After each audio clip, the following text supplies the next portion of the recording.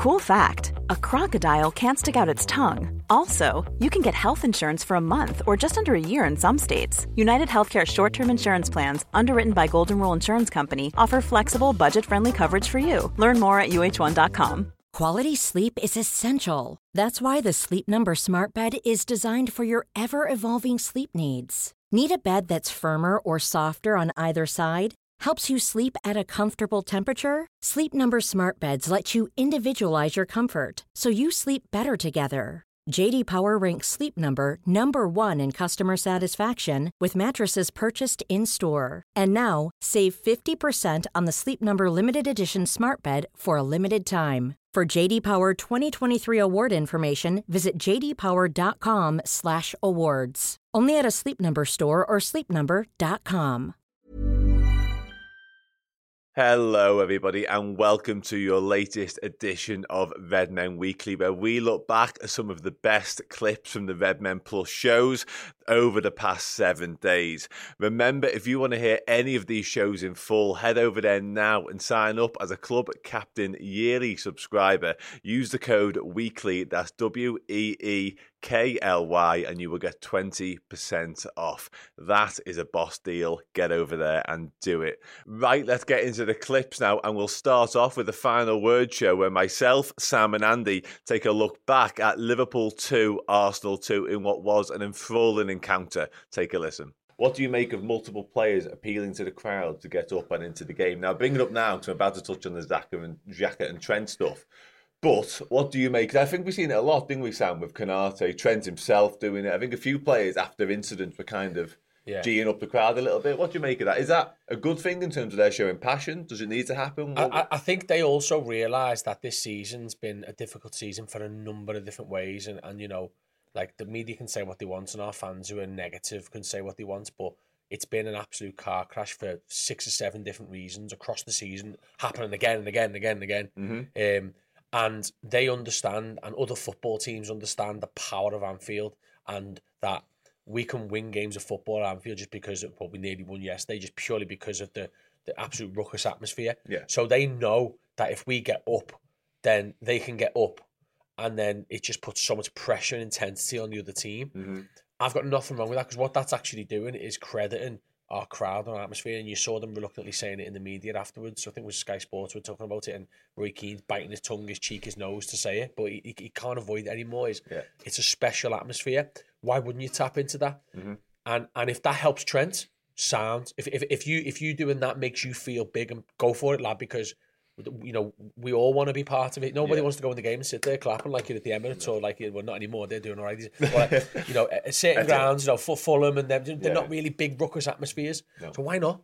Yeah, I'm okay with it. I think the Liverpool crowd's always been a very sort of reactive one, and people will say about, you know, 12:30 at home to Brentford on a Saturday afternoon, you know, that crowd isn't going to be up for it. We're not going to be. It's not like, I don't know, Dortmund or like Rangers or Celtic, where there's kind of a group of ultras behind the goal and it's a constant backdrop of noise. And to be honest, I don't even think that helps the players that much. If you're playing dreadfully 20 minutes into a game and you've got this sort of drone of a chant going on in the background, like you hear, like white noise at some point, literally, like you hear in Europe, then I'm not sure that helps them that much. And then sort of when you do get on the ball a little bit more, or you do get a bit more momentum, then, you know, if the crowd's sort of been singing the whole time anyway, I'm not sure that it makes much of a difference. But it's a sort of a very reactive crowd. And I'm not, you know, I don't mind them sort of in moments getting a little bit more of a burst from the crowd. Say if we get a corner or whatever, like Trent going over, gets the crowd up, always sort of claps when he goes over for the corner. But it's very much a Liverpool, the crowd in Anfield will always react to what's happening on the pitch.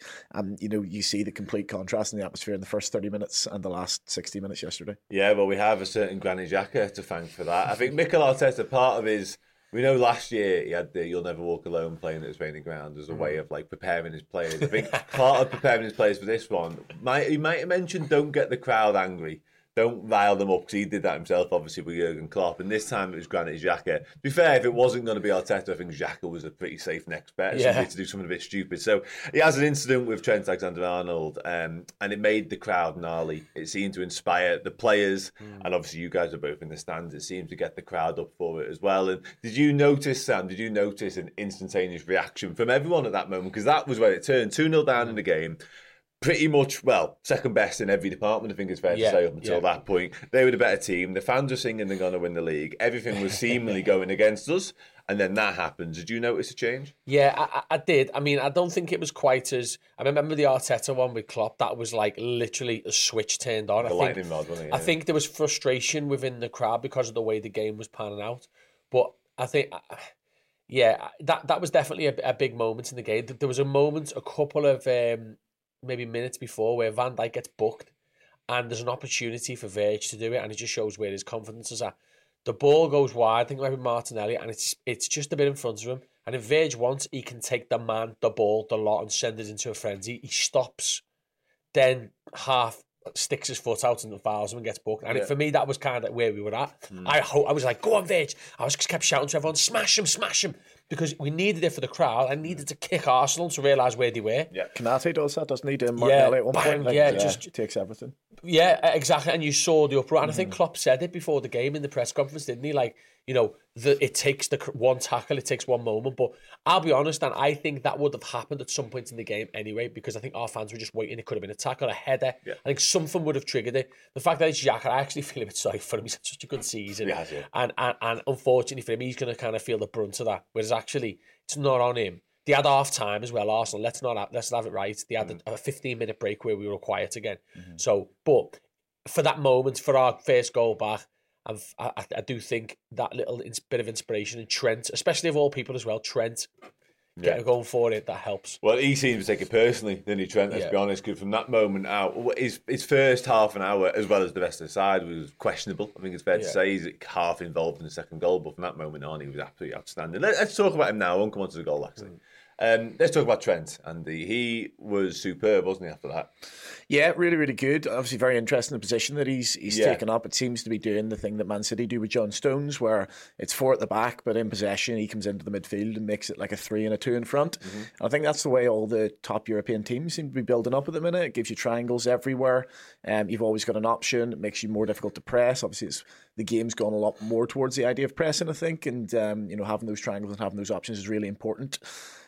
There were teething problems. There's no doubt about that. There definitely were teething problems. I thought Trent didn't see an awful lot of the ball first half hour. Looked a little bit lost at times. He was an option, but he was never really getting on it. And I suppose when he's out there on the right hand side, he's quite difficult to mark. You can't really put a man right out there. You need to keep your shape quite centrally.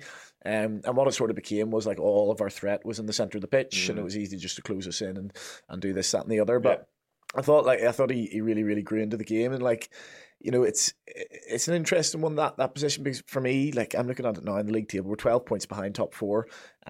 So why wouldn't we try a few new things like that going into next season?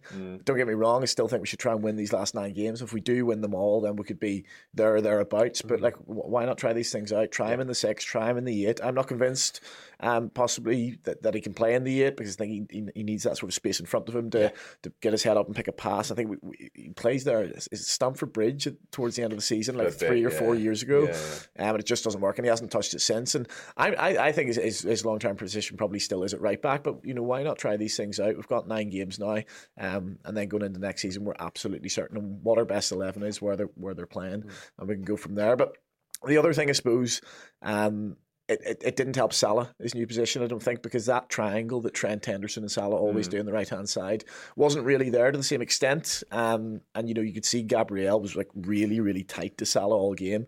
Now Salah got the better of him a couple of times. I actually think, notwithstanding the penalty, Salah had a really good game, but it's more difficult for him then. He doesn't have that option on the right-hand side. And I actually thought Jordan Henderson had a really, really good game, just recycling the ball and getting his foot on it and helping us out and being an option out there. And as I say, there's normally 3 of them. There were 2 of them for a hell of a lot of that game yesterday. Do you know what, though? It's interesting because you can see now why our season's been such a catastrophe as well. Because do you remember earlier on this season we were talking about this Trent position and Salah's position?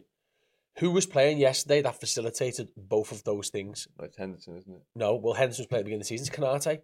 Oh, sorry, right, yeah. When you've got Konate at centre-half who can cover the space and get out to a wing, and he's quick enough to stay with them, and that one-on-one situation, you can afford Trent to dip into the midfield. At the beginning of the season, when Konate had that bizarre injury, he was out for 5 months or whatever it was, we had Matip and Gomez playing there, and Gomez is quick enough, but he's not smart enough.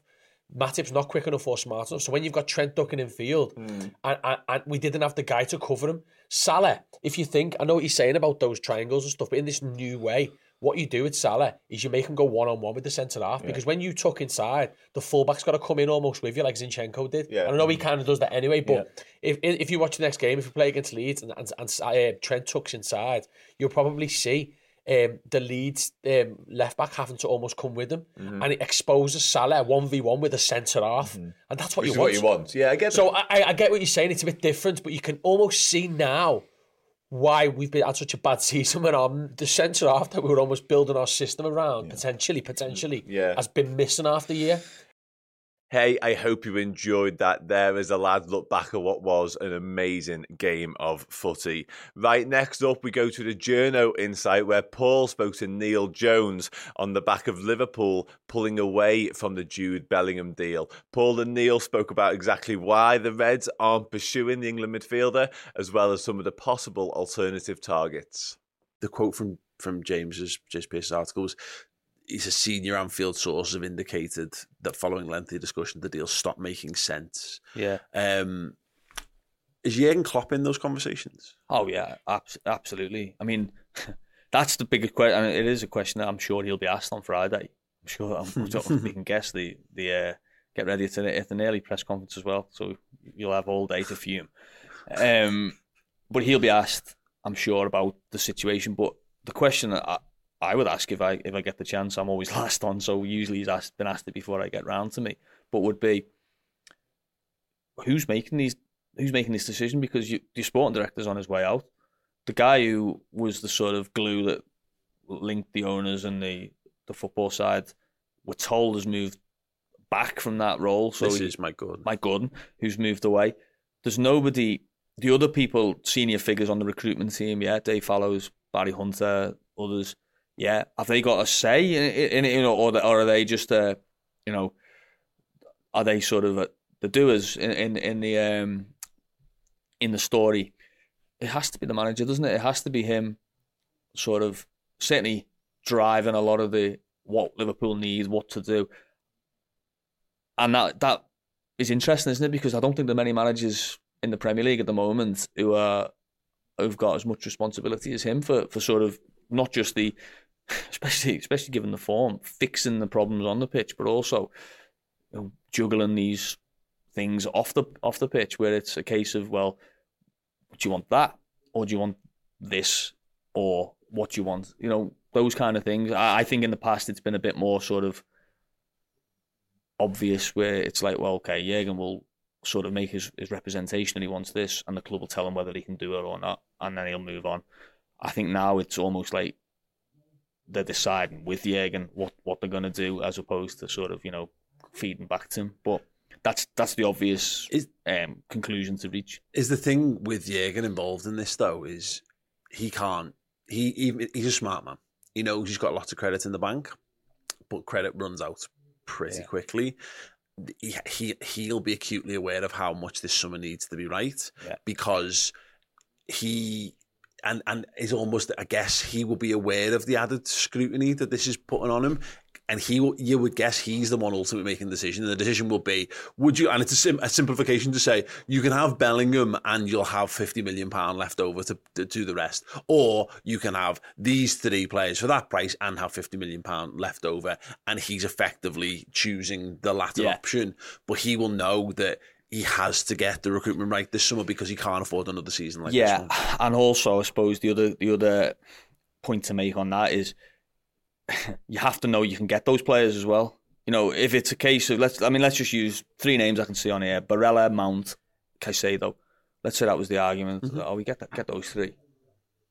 What happens if you go to get Caicedo and Brighton? So we're not selling him. Yeah, we want 100 million, and you say, well, we're not paying that. It's like, well, okay, well, cross him off your list. Mason Mount says, you know what, Frank Lampard's got the Chelsea job, I'll sign a new contract to Chelsea, I'm going to stay. You go, oh, right, okay, that's a blow. Well, all of a sudden you're halfway down your reserve list, and you've lost time, you've lost whatever. You're all of a sudden you're in a position where it's like, oh God, like what do we do? So could you reach the conclusion that Liverpool have got something in mind where they've made some progress on some of these fronts. I think it's fair. I think that's a fair hope to have, given some of the comments from Jürgen. I think he said positive in terms of players, didn't he? He said we will definitely spend. There have been talks, no decisions, but positive talks. Okay, so if Liverpool made some progress with some of these players, that is the hope, and I think it needs to be sort of finished off as well, because I don't think Liverpool can't go into the summer with this idea where you start seeing this sort of bidding war coming on, and first bid rejected, and are Liverpool going to go back with an improved bid, or are Liverpool are just monitoring that situation? But Manchester United might steal them. Liverpool need to be in a position where it goes bang, bang, bang. They're our players. Thank you. Right, let's sort of draw a line under it. That's the 2016 summer thing all over again, isn't it? Is that the latest one to come in was pretty much Gini, I think, and maybe Manninger, around time. But Liverpool got their business done early doors, so they head over to America in the box. Yeah, they've done it. That was their MO, wasn't it? You think of 2018 was another one, big summer. Alisson, Fabinho, Keita came. Obviously, Keita was lined up a year earlier. Fabinho was signed the day after the Champions League final, the Monday after the Champions League final. I think the last one to come in was probably Shaqiri. That was during the tour, which was late July. So yeah, they were in place. They have to be in place. Danny Ward was just getting on the coach at Blackburn after pre-season, getting convinced he was starting the season. Came in. So, but that, I think that it needs to be like that now. It's only they're gonna get a lot of criticism now. They're already, I haven't even seen the Discord, but I know they'll be getting criticism. I know from the text, never mind the tweets, what fans think about all this. I agree with a lot of it. They can't now look like they're winging it with the second choice. It has to be sort of, look, we're sorry about that. Yeah, we're not doing that, but this is what we're doing. It has to be that. It can't be, we'll have a look, if they lower that asking price, we'll go in, or if he doesn't go there, or he doesn't sign a new contract, we'll do that. It has to be sort of more ruthless, the way Liverpool operate, and I have big doubts about whether they'll do it. Really? Yeah, because just of what they've done in the past, and the position that the club finds itself in, and the competition that there are for players. You look at some of these names on here. Yeah. So we'll go through. Alexis McAllister, I think he'll have suitors. Moises Caicedo's already had suitors. Declan Rice, suitors, definitely competition. Ryan Gravenberch already linked with Arsenal today, or recently.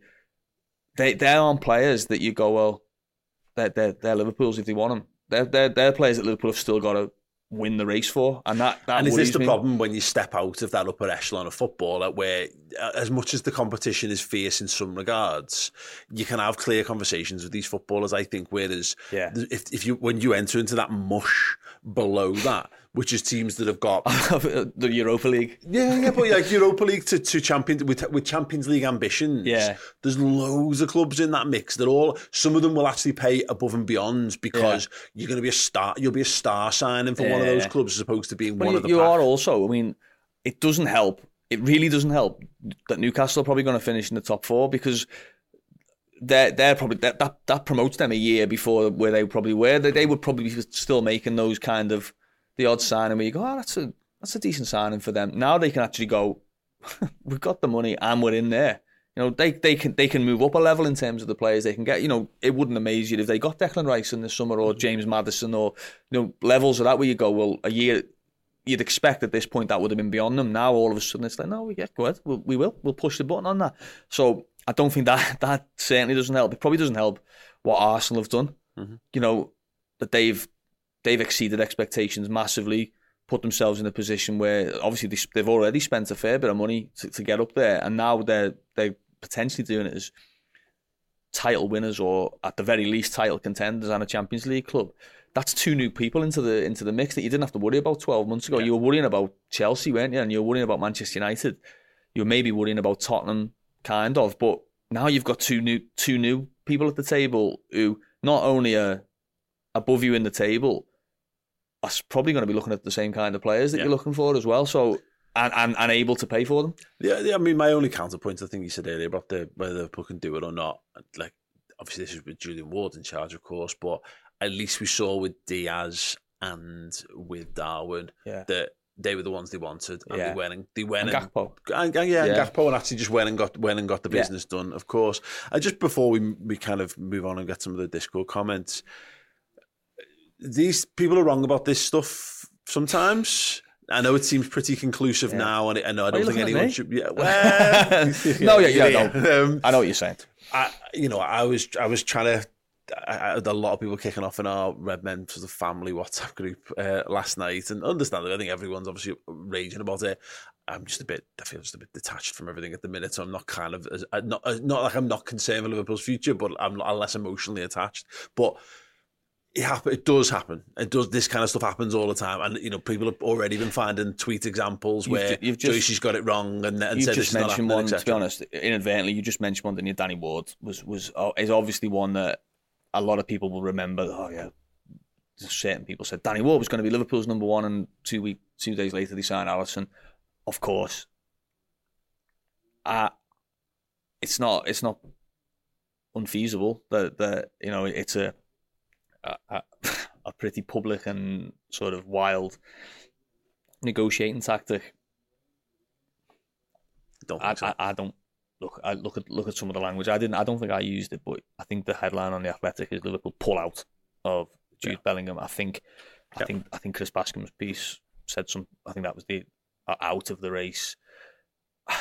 It's hard to see that changes. Any time dramatic or any sort of level of. It would be a dramatic turnaround.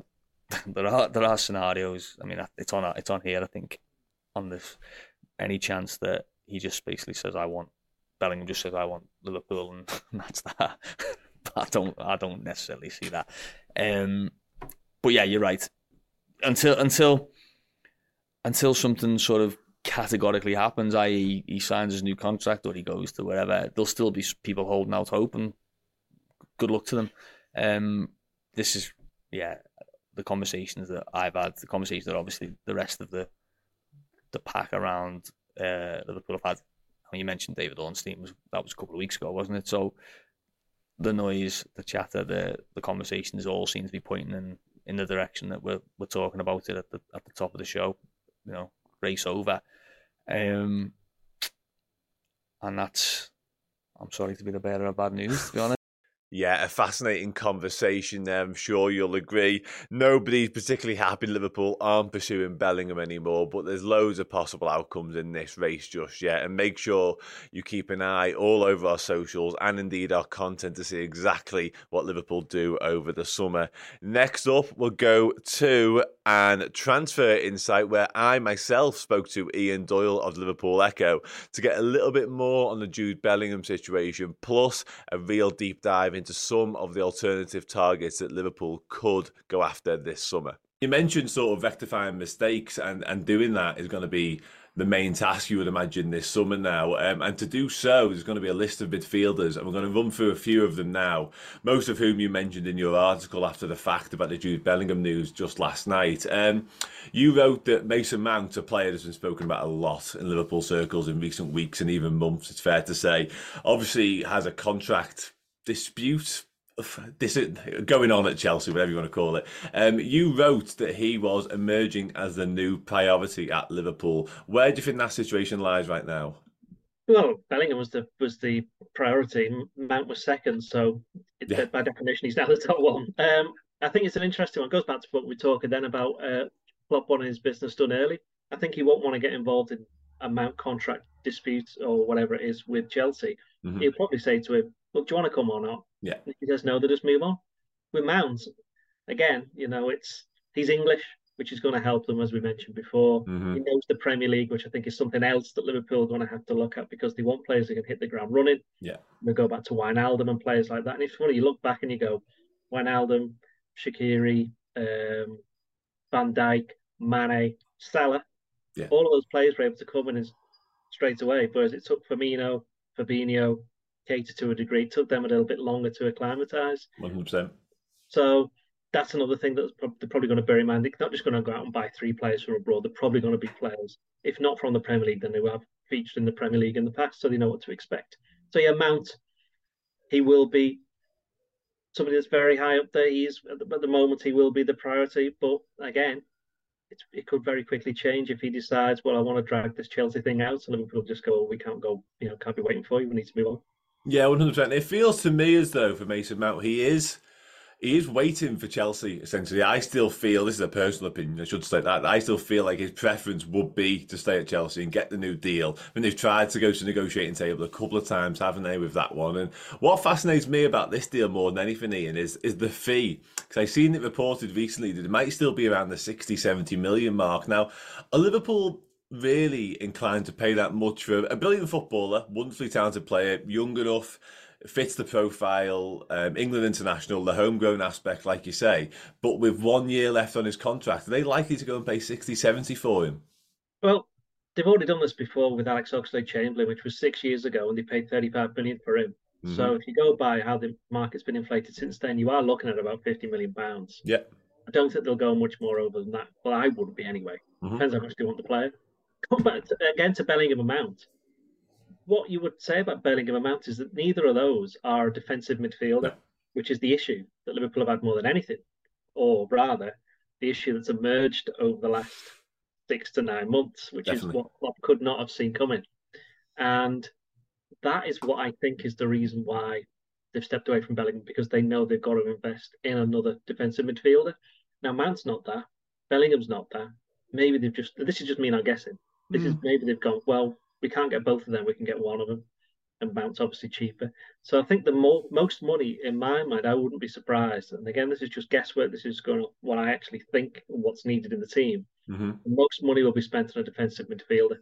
That's fascinating. And you know what? I actually make you right. For a long time, sort of over the summer and last season even, I felt like we needed an understudy to Fabinho, someone to come and take the pressure off him.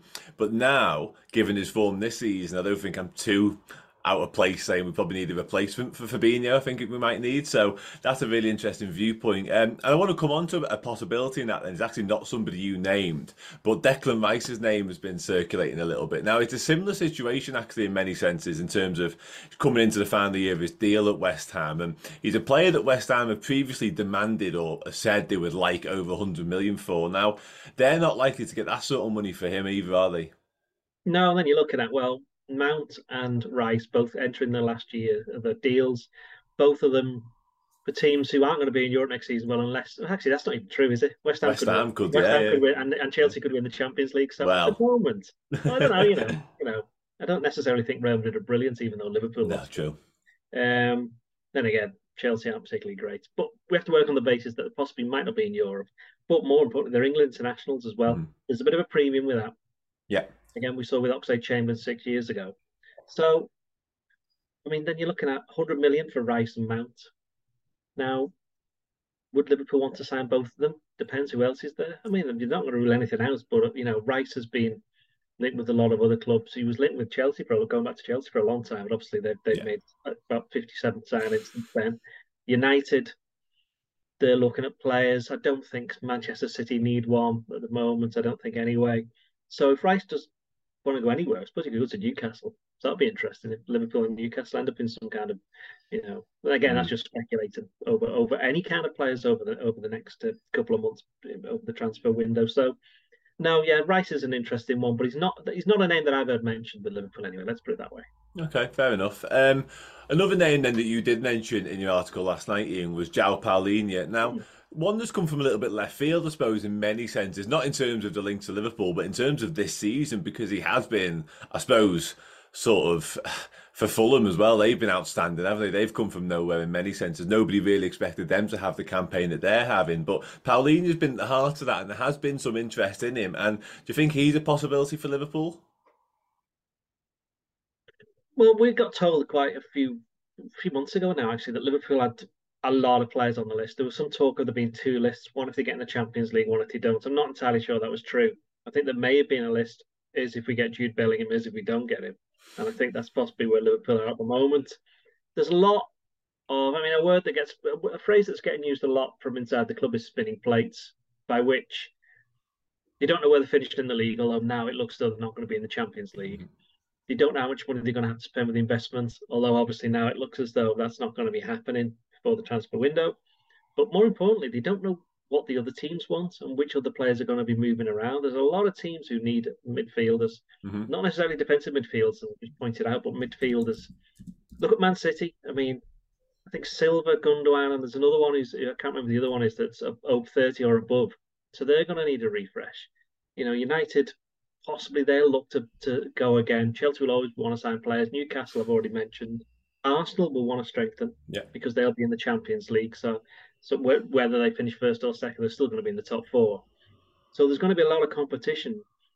It also means that a lot of players are going to be moving around, and it's not going to be until the season finishes that things start moving. And I know that's pretty stating the obvious because the transfer window doesn't open until July, but we know quite well that players talk, players move around, and we know that the deals get done before then. Yeah. So that's why there's a lot of players on the list, and I wouldn't be surprised if we mentioned the lad from Fulham. He's somebody. He's coming Premier League. He's got a year's Premier League experience, like the Casado from Brighton as well. He's another one. I mean, and they're two teams who are obviously doing a lot better than people expected. Yeah. But they also play a kind of a way that Liverpool want to play. In terms of Brighton, it's attacking and it's for Fulham it's a little bit the same, if a little bit more energetic than Brighton. Brighton tends to use the possession a bit more.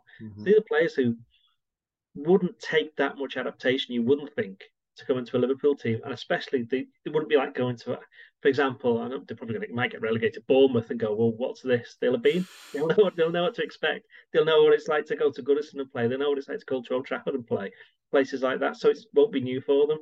And I think that's why I was going back to what I said before.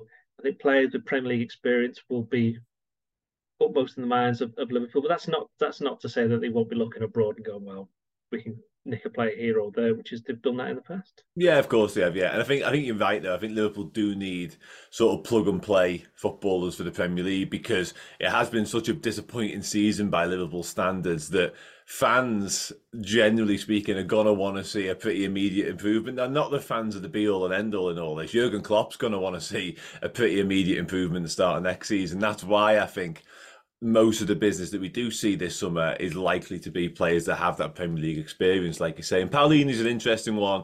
I don't think he's a name that will excite everybody, but he's had a really, really good season, like I mentioned before. He is 27, so age-wise, it's not the perfect fit potentially. But what he is at that age, he is ready to go, isn't he? He is in the prime of his career, if you like. And you mentioned Caicedo there. I'll just touch on him. I think he's a fascinating one. He's a player I really like, but I wonder, he signed a new deal, didn't he, recently with Brighton, probably protecting his value more than anything. And we know Arsenal have been keen on him as well as they have Declan Rice. I wonder whether there's a world whereby Arsenal might get one of them, Caicedo or Rice, and Liverpool maybe pick up the other one potentially. Well, yeah, but then as I said before, you could throw Newcastle into that. There's a lot of teams now who are in that. There's another lad who plays for Southampton, Lavia, is it? I can never pronounce his name. Yeah, he came from Man City, I think. He came from Man City, but the complication there is that Man City got a buyback option. Now, yeah, pretty sure if Liverpool go, or not even just Liverpool, but one of the leading clubs goes over to Southampton and says, "Can we buy him?" Yeah. City will probably take him back and say, "Well, we'll sell him to you for a lot more money." So that's the complication there. So that would be an interesting one. But he's not a player that I've heard being mentioned with Liverpool. But now that Bellingham is off the list, it's going to be a lot more players. And what I think is quite interesting is that Bellingham isn't the only footballer who'll improve Liverpool's midfield. A lot of fans are getting really upset. And in some ways, he probably, while he would improve almost any team that he goes into, the position he plays is perhaps not even the one that Liverpool need most, as we were saying before, in midfield itself. No. So there are a lot of players out there who's got to improve Liverpool. They won't cost as much as Bellingham. They might not be as attractive names. Will they be able to move Liverpool back up to where they were in a couple of years? That's the real question that I think fans are looking at. But then I think expectations are going to have to be tempered for next season, because how many teams have gone from 8th to challenging for the title? You know what I mean? Even Arsenal finished 5th. So last season. So Liverpool next season are just going to be looking to get back into the Champions League and have some decent runs in some of the cup competitions. So it is a transition. I don't think the transition was as much as Klopp was expecting this season in terms of the way things have gone poorly, but he knew things were going to change. And they're going to change even more in the summer. So it will have taken, if Liverpool take 18 months to turn things around, well, they've already had nearly 12. So yeah, you'd probably settle for that, because great teams don't just go on forever. Unfortunately, there has never been in a team that's just won everything. It's never happened. No, it's unfortunate, really, isn't it? Yeah, it's a shame. I wouldn't mind that. And there's one final name, Ian, I want to ask you before you go, because the last name you mentioned in your piece yesterday, Youri Tielemans. Now, this is an interesting one because he, of course, will be available for free this summer. He will be a free agent from Leicester. Do you envisage a world whereby Liverpool go and get that deal? Obviously, financially, makes an abundance of sense. But do you think he is the type of player Liverpool should be looking to bring in? The only thing with that is that if you're buying Tielemans for nothing, he's the third midfielder of three. Yeah. So you'd have to have got two strong, energetic midfielders because Tielemans is quite classy. He's good on the ball, got a good shot on him, but he can't really run, let's be honest. And that's okay if you've got two other players who can do a load of running in midfield, but you don't want it if he's going to be one of the two who's expected to get around the pitch. Because Liverpool can do that with Thiago, for example. Thiago, if you've got two runs with Thiago, he can go and do his thing. So I do think that's the only way you've seen Tielemans at Liverpool. And then obviously that most of the Leicester team could be up for sale if they go down. But then why would you want to sign loads of Leicester players if they've got relegated? Yeah, that's the other Liverpool point, isn't it? To be fair, Liverpool have shown in the past with Robertson, Wijnaldum, Shaqiri, that they can take good players from relegated clubs. And it's not just them that's done it. Other teams have done that. Yeah, there's value to be had, isn't there? And you mentioned sort of Bournemouth potentially going down earlier, and straight away Philip Billing popped into my mind because I was at the Bournemouth game a few weeks ago, and he just ran through our midfield essentially. So you do wonder whether there is a world whereby Liverpool do look at those types of players that do get relegated eventually. But at the minute, it's hard to know who that is because about 9 clubs could get relegated from the Premier League. That's the thing. Yeah, well, again, that just shows you how long the list could be. It's not just Liverpool. There's a lot of teams. The other complication as well. You had a World Cup in the middle of the season, and normally loads of players move after the World Cup. Yeah, true. Probably a little bit more movement than we expected in January. There's still nothing compared to what you get in the summer. So it's going to be there's going to be loads of changes in the summer, and it won't just be Liverpool. I'm Sandra, and I'm just the professional your small business was looking for. But you didn't hire me because you didn't use LinkedIn Jobs. LinkedIn has professionals you can't find anywhere else, including those who aren't actively looking for a new job, but might be open to the perfect role, like me. In a given month, over 70% of LinkedIn users don't visit other leading job sites. So if you're not looking on LinkedIn, you'll miss out on great candidates like Sandra. Start hiring professionals like a professional. Post your free job on linkedin.com/people today. A lot can happen in 3 years, like a chatbot may be your new best friend. But what won't change? Needing health insurance. United Healthcare Tri-Term Medical Plans, underwritten by Golden Rule Insurance Company, offer flexible, budget-friendly coverage that lasts nearly 3 years in some states. Learn more at uh1.com. Quality sleep is essential. That's why the Sleep Number Smart Bed is designed for your ever-evolving sleep needs. Need a bed that's firmer or softer on either side? Helps you sleep at a comfortable temperature? Sleep Number Smart Beds let you individualize your comfort so you sleep better together. J.D. Power ranks Sleep Number number 1 in customer satisfaction with mattresses purchased in-store. And now, save 50% on the Sleep Number Limited Edition Smart Bed for a limited time. For J.D. Power 2023 award information, visit jdpower.com/awards. Only at a Sleep Number store or sleepnumber.com. Yeah, brilliant to talk to Ian, as always. And yeah, some names there that Liverpool have been heavily linked with in recent weeks. And it's going to be a very intriguing time ahead. So make sure you keep your eyes and ears tuned to everything that we do, because we promise to bring you the very latest in anything Liverpool related, especially when it comes to transfers. And speaking of transfers, we go to another Transfer Insight show. I actually spoke to Ben Jacobs of CBS before all the Jude Bellingham stuff kicked off.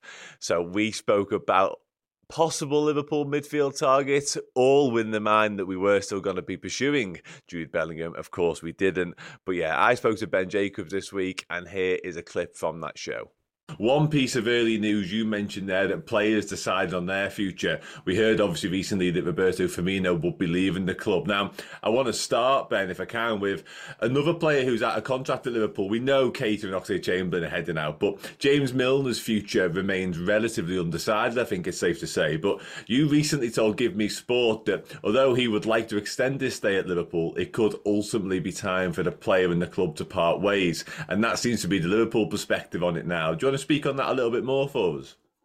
I think that's accurate. There's been no talks yet about any kind of renewal. Jurgen Klopp has said that he values James Milner, and a lot may also depend on Milner. Does he see himself playing another season at Liverpool or elsewhere? What are his plans for post-football? And you can sort of see some kind of halfway house, almost, at least in theory, where Milner wants to have less of a role on the football side, but stay within Liverpool in some capacity. Those conversations haven't yet happened to any degree, and time is running out. And because Liverpool haven't acted yet or tied anything up with James Milner, it's looking like a parting of ways is very possible. Now, if Milner was offered something, I'm sure he'd take it and would like another year at Liverpool. He said very openly that he still feels that he can complicate things in some ways by the fact that Liverpool would be looking at younger and a midfield revamp, but Milner in form would give that question mark and something to think about in terms of continuity and having that experienced head. And that's where the complication lies. It's a very pleasant headache to have in many ways, but Milner's form, Milner's consistency, Milner's on-field impact has kind of waned a little bit. And I know it was only one little moment, and we certainly shouldn't blow it up to be bigger than it was. But I think back to the Chelsea-Liverpool game at Anfield, and there was one moment where Mudryk came on, he was making his debut, and his lightning pace, and Mudryk's one of the quickest players in the Premier League, which is why I don't want to make something blown out of proportion. But it just sort of showed me as Mudryk zipped past Milner with ease, almost in second gear, that golf.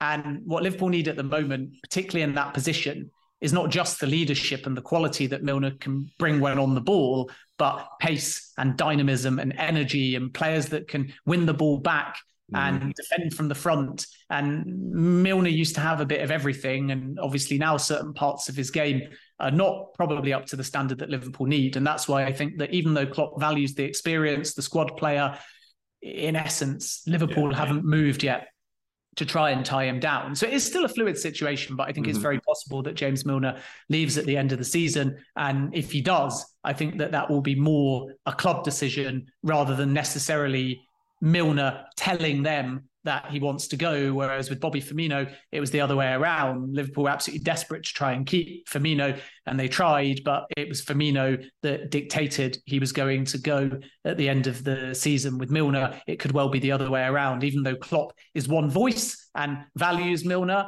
I think that if you are quite cold-hearted about it and you think about Liverpool's future rather than only the now, then a parting of ways might be the best scenario for everybody.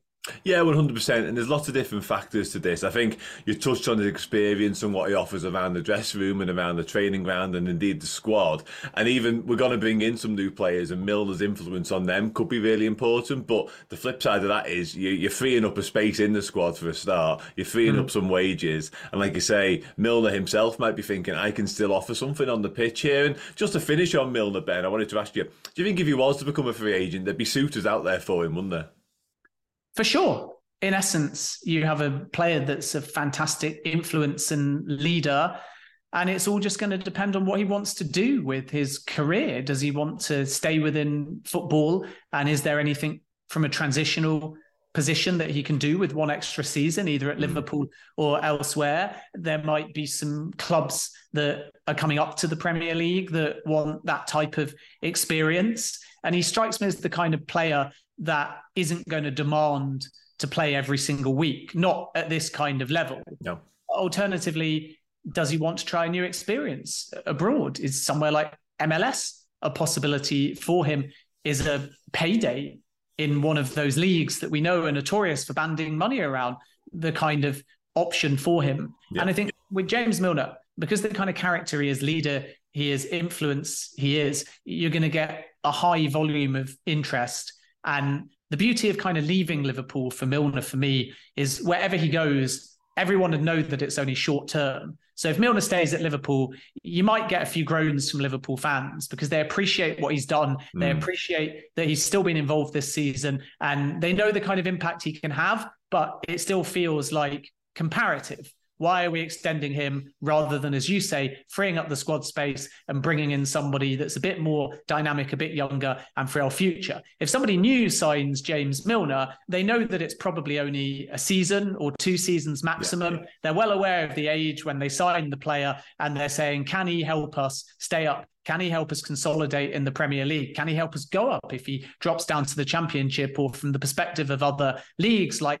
MLS? Yeah. Can he ultimately add that little bit of star power and quality that maybe our team or our league is lacking? So it's sort of a win-win in that respect, because it becomes fresh start, fresh challenge, short-termist, and a new fan base can get excited about James Milner. Whereas to get the Liverpool fan base excited about James Milner, he's got to somehow roll back the years consistently. And to me, that seems like a very big challenge at the moment. Yeah, 100%. I make you right on that. And the MLS is a fascinating point of view, actually. I hadn't even considered that, but we've seen so many players do it down the years, haven't we? There's no reason why not. Speaking about some fresh faces, or potential fresh faces, as it were, I'm going to come to Ryan Gravenberch to begin with. You recently wrote that there are fading chances for Liverpool of making that deal happen. Obviously, Bayern Munich youngster, somebody Liverpool were interested in before he went to Munich from Ajax. Where does that situation lie as things are? Well, at the moment, Thomas Tuchel made it one of his first priorities to speak to the player. It was very telling in his first training session that there was quite a long conversation between Gravenberch and Tuchel. And from what I understand, they've also had one-on-ones to try and work out why the signing from Ajax didn't work under Julian Nagelsmann. There's 2 sides to every story. From the perspective of Nagelsmann, he was quite frustrated by the players' lack of discipline defensively. Okay. And I think with Gravenberch, he likes being given a little bit more freedom and to get box to box and to try and have an impact both in the centre of the park, but also in more advanced areas where he can. And he's not known as a prolific goal scorer, but he can still impact through assists, through winning back second balls and then distributing very quickly and making his presence felt, because he's 6'3" and he can drag defenders out of positions, and he does chip in with the odd goal, or he can.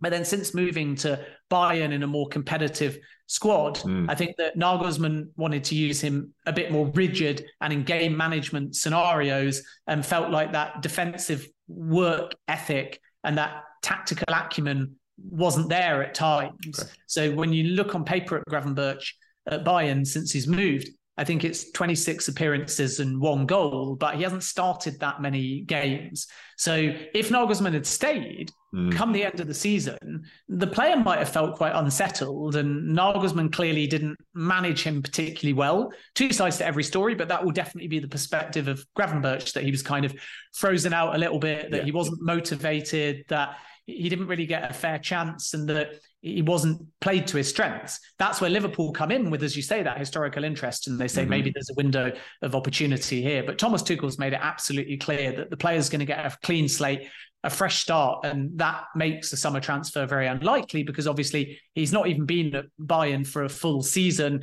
They have to think about what they paid, getting any kind of value if they get rid of him, but also Thomas Tuchel and looking at him through different eyes. And this is why I think that Gravenberch is going to stick it out through the summer now at Bayern, and anyone prizing him away from them is going to have a task on their hands. One, because to get a player that soon after they joined a club like Bayern, you're not going to get market value. Liverpool don't usually go down that direction. You've got to persuade the player, who under a new manager is more settled. And when you add those 2 things up, any possibility of prizing him away again in the short term now is far less likely than it was if Julian Nagelsmann was still at the club. Yeah, it makes perfect sense, really. And I suppose in many senses, a little bit of a shame from Liverpool's perspective, because you look at a player like Gravenberch, tons of ability, and you think if it hasn't worked at Bayern like it wasn't previously working at Bayern, you could land yourself a real bargain there if he wants out of the club. But like you say, with Tuchel there now, and it actually leads us on to our next point quite nicely, not only because it's Tuchel, but also because the new manager at the club looking at a player through very different eyes, and that's Frank Lampard going in at Chelsea and the Mason Mount situation. Now, this one fascinates me because in my eyes, and to my money, a brilliant footballer, England international, has been a regular for Chelsea down the years, hasn't been favoured pretty much exclusively this season, whether it be under Potter or prior to that even. What do you make of that situation right now? Liverpool have been heavily linked with Mason Mount, I think it's fair to say, as of other clubs. Liverpool seem to remain well in the mix right now. But in terms of Mount's future, how do you see that panning out over the summer? Well, Mason Mount has rejected 2 offers from Chelsea. And the thing to understand here is that under the new ownership group, the Mount that started these talks versus the Mount now is not only a player whose form has declined, but he's dealing with conversations that have shifted, because when he first started speaking, he could have potentially, if it had moved fast, got a deal similar to Reece James, which would have made him one of the highest earners at the club and being quite, for want of a better word, Abramovich-like.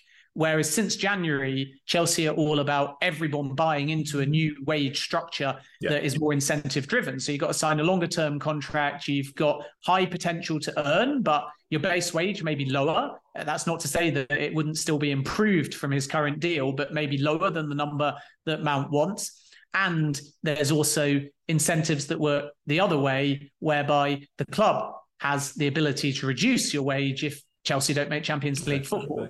And I think that's quite problematic as well, because imagine if Mount had signed in January, whatever he signed for was looking like, and still is, unless Chelsea win the Champions League, declining come the end of the season. And this is normal in the sense Manchester United have always had this. It was an issue with Cristiano Ronaldo. I think he scored 18 goals in the Premier League in the season before he left last season, and then was asked to take a wage cut. And he didn't feel that that was fair, because his personal performance had ultimately been quite strong, but the team hadn't made the Champions League. So there's a lot of moving factors here. And then obviously when Mount first started speaking, he was coming off the back of a season where he scored 11 Premier League goals. And now the form and the game time has both declined. So does that impact what Chelsea want to offer as well? So the situation is that there's an impasse, and talks at the time we're recording have been parked and will be picked up either towards the end of the season or at the end of the season. Okay. Now, it's not true that Chelsea have, in inverted commas, agreed to sell Mason Mount. I've seen some speculation out there that has suggested that Chelsea have somehow given up and Mount will definitively be sold. Okay. Chelsea still really rate Mount. They want to keep Mount, and they will therefore try a dialogue with Mount, and that could still be impacted by new manager and where Chelsea even finish. If they can somehow make a push for European football, it might not sound like a lot, but it shows progress. And it's not so much having Europa League or Europa Conference League, it's progress. Whereas if Mount under Lampard, who you'd expect, by the way, to play him, but if Mount under Lampard isn't scoring, isn't playing, Chelsea finish 11th in the table, the squad is still swollen, there's no real certainty over the new manager is, then Liverpool become in a strong position, because they are able to say, here's a clear project, this is your role, you can either help us return to Champions League football, or Liverpool could still obviously mathematically get Champions League football, and then there becomes a big difference between the two projects. So Liverpool have the advantage at the moment in the sense that the interest is concrete, they're moving, they feel like there's a real opportunity. Mount is of the right age. They feel like the right manager can help him recapture that goal scoring form of last season. And perhaps most importantly, they can give him a clear and defined role. Hello again, everybody. I hope you enjoyed that, where myself and Ben spoke about some of the possible targets for Liverpool, as well as James Milner's future, of course. And now we go straight to the deep dive, where Chris and Josh take a tactical look at some important Liverpool-related news this week. We've got Henderson, Thiago and Milner, all over 30 years old. Thiago's contract runs out in 2024. Milner's is obviously 2023. Keita and Ox are both contracted until 2023. They're 28 and 29 respectively. Jones, 22 years old, 2027 is his contract. Elliott's 20 years old, 2027. Start with Henderson. Have you got any question marks over the captain? We might have. I don't think so. I don't think so. For a juicy social clip then. I'm just looking at it, it's just a disaster, isn't it? Like, that's a mess of a midfield, that. Honestly, it really is. You got 3 lads there who are out of contract in the summer. 3 are over 30. Henderson and Milner are both 32. Milner's 37. Sorry, Henderson and Thiago are both 32. I'd love Milner to be 32. Got another fucking 6 years of him. Hello, Milner's prime. He's in his prime, yeah.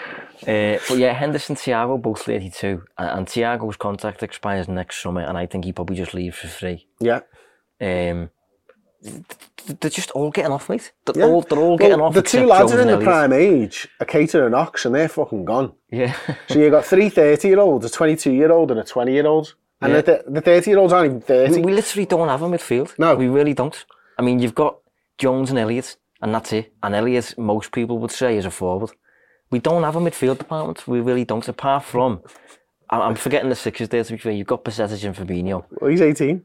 Yeah, I know, yeah. It's a mess, mate. I'm not surprised that we need a few players. Right. So you've got question marks over Thiago for next season? Is that what we're doing, though? Question marks. For next season, though? Let's just do it for next season. Yeah, you got question marks over him? Well, I think he'll leave next season, so no for next season. No question marks for next season. For next season, he'll be here, yeah. And no for Hendo. Milner, there is question marks and his contract expiring. I do kind of expect it to get done. Keita and Ox are both leaving. Jones, have you got question marks over Kurt Jones? I think I would have if we had more of a midfield, but because we don't, and he's 22 and he's got a contract for another 4 years, I just think he'll get a buy almost. You know what I mean? He'll just be, well, we don't need to do anything there, keep him because we need the bodies almost. Okay. I'm going to move quickly on to left wingers because I'm conscious that this is running quite long. Luis Diaz, 26 years old, contract 2027, no concerns. Jota, 26-year-old, contract 2027. I think there are question marks now. I love him. I think he's boss. I think he's just getting over his injuries. I think that's why he's not scoring goals. But when Liverpool have got so much work to do, again, I use the term saleable asset, valued at just under 50 million quid. That's a long contract, though. Like, anyone who comes in is going to have to pay through the nose to get Jota out. I think Jota is fine and will stay. But I see what you mean in terms of if someone was, like a Newcastle, were willing to bid 50 plus, you probably need to think about it, yeah. So I'll let you decide what that means.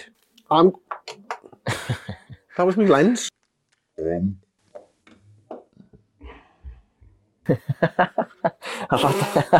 How the fuck? That's happened to me, that, you know, I've had that in the past in school and that. What the fuck? Right, let me just make this bigger. You want to see the size it's gone to now, by the way. Jota, you've got to keep that in, lad. You've got to keep that in. Jota, I'm going to go no question marks. My eyes are proper fucked up now. Carvalho, there's no question marks. Salah, there's no question marks, even though he's 30. He's the lone right wing forward. Nunes, centre forwards, 23 years old, contract till 2028. No question marks. Although where you put him, centre forward or left wing forward. Firmino, well, he's gone, so there's question marks. Gakpo, no question marks.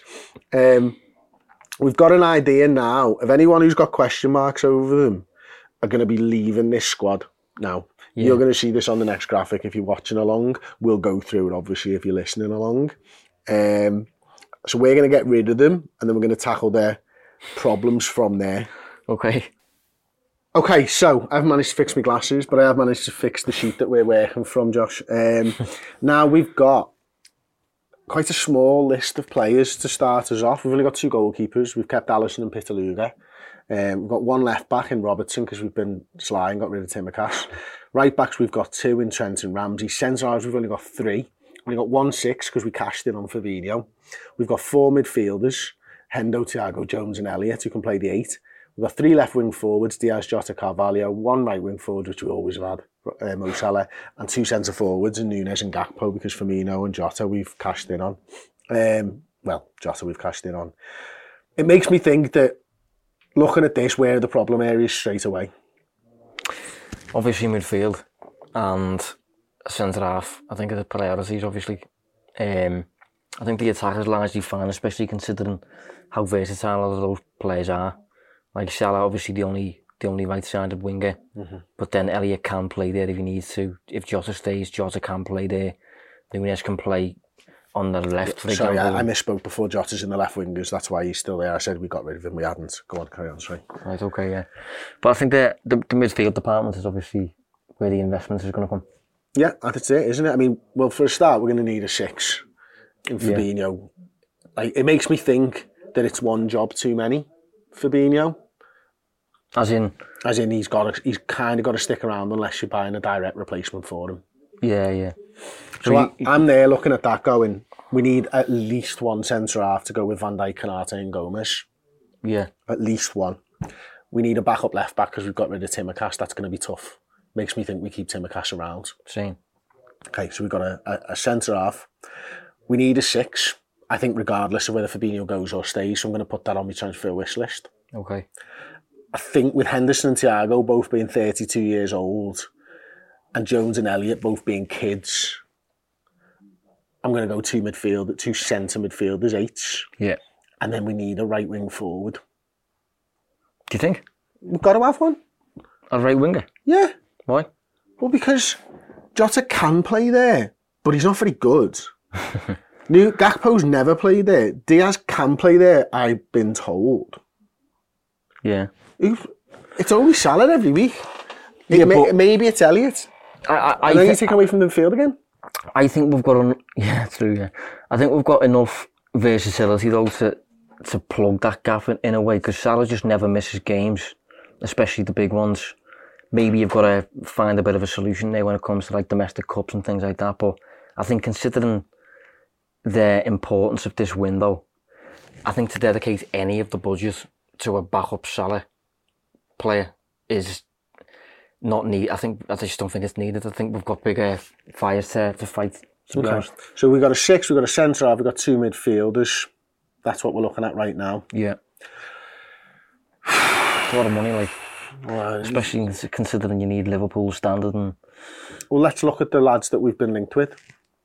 Declan Rice, 80-90 million. Yeah, both 80, yeah. Okay. 2 8s. Mount, 40. I think it's fair Chelsea to say. Will probably get 50 for them, considering the talk is like 70, isn't it? So okay, let's say 140 on the both players there. Right. Another centre midfielder. Let's say it's Jude Bellingham. That's now 250 million you've spent. And you need a centre-half who's probably going to toss you 30 to 40 million quid. There's 290 conservatively. Yeah, I mean, it's obvious why we're pulling out of this Bellingham race as we are. You know, that's just too expensive, essentially. I think if you're going to get Rice, if you're going to get Mount, the other midfielder that you get potentially is a bit more of a money-ballish kind of sign or something like 50, that. 60 maybe? Potentially at max, I think, yeah. I'd have pushed someone like Moises Caicedo, I think, from Brighton, someone like around 60 million mark for him or something like that. But I think to expect us to get Rice and Bellingham. Yeah, it's not going to happen. I can't see that one. Yeah, you're looking at 200 plus just on those 2 centre midfielders. No, I think Liverpool, we've been saying sort of offhand comments like Liverpool need 300 million to spend on the squad. They kind of do. Yeah. I think that's what we've kind of just worked out there, isn't it? And as much as it frustrates me that Liverpool aren't going in for Jude Bellingham, if you believe it, by the way, because I will say that I don't want to look stupid, I can understand it with the work that needs doing on the squad. Yeah. Like, what have we pulled in there? We sold Timmercash 15, 20 million. Yeah, at least 20. Okay. Yeah, hopefully. Go a Matip, 10, 15. Yeah. Okay, we've pulled in 30 million. Fabinho. If he sold for I don't think we'd sell for less than 40. So 70, 80 million. We're asking for a net spend of 200 million quid. Conservatively. Yeah. We've got a bit of wriggle room when it comes to like players expiring contracts and things like that, I suppose, but it's tricky, isn't it? You can see why we're suffering from these issues at the minute, and it's just like been a massive oversight to get to this point. Why do you think it's got to this point? I think Klopp has just been so loyal to specifically the lads in this midfield who he just seems to love, like Henderson, Milner. He wanted to keep Wijnaldum. You know, we've got Naby there, we've got Jones there, Ox has been there for years. I just think we needed to be a bit more ruthless with that upgrade. Certainly last summer. I don't think we've overshot it massively, because you've got to remember 10 months ago we amassed more than 90 points in the Premier League and got to all 3 cup finals and very nearly secured a quadruple. So it's not a massive oversight in terms of like 3 windows or something like that. But last summer, we absolutely had to get a midfielder in, at least one. We'd used up all our kind of like waiting time with that, and we didn't. And we got Arthur Melo on loan and extended Milner's contract, and it was just, since then it's been all downhill, really, hasn't it? Yeah, brilliant stuff again from the lads. As always, make sure you check out the full show on Redmen Plus, and indeed one of the parts on our Redmen TV YouTube channel as well. So yeah, that's all for this week's edition of Redmen Weekly. If you want to check out all of those shows in full, as well as all our amazing content, head over to Redmen Plus now, and don't forget you can use the code WEEKLY to sign up as a Club Captain yearly subscriber to get yourself a nice little 20% off. Until next time, I'll see you then.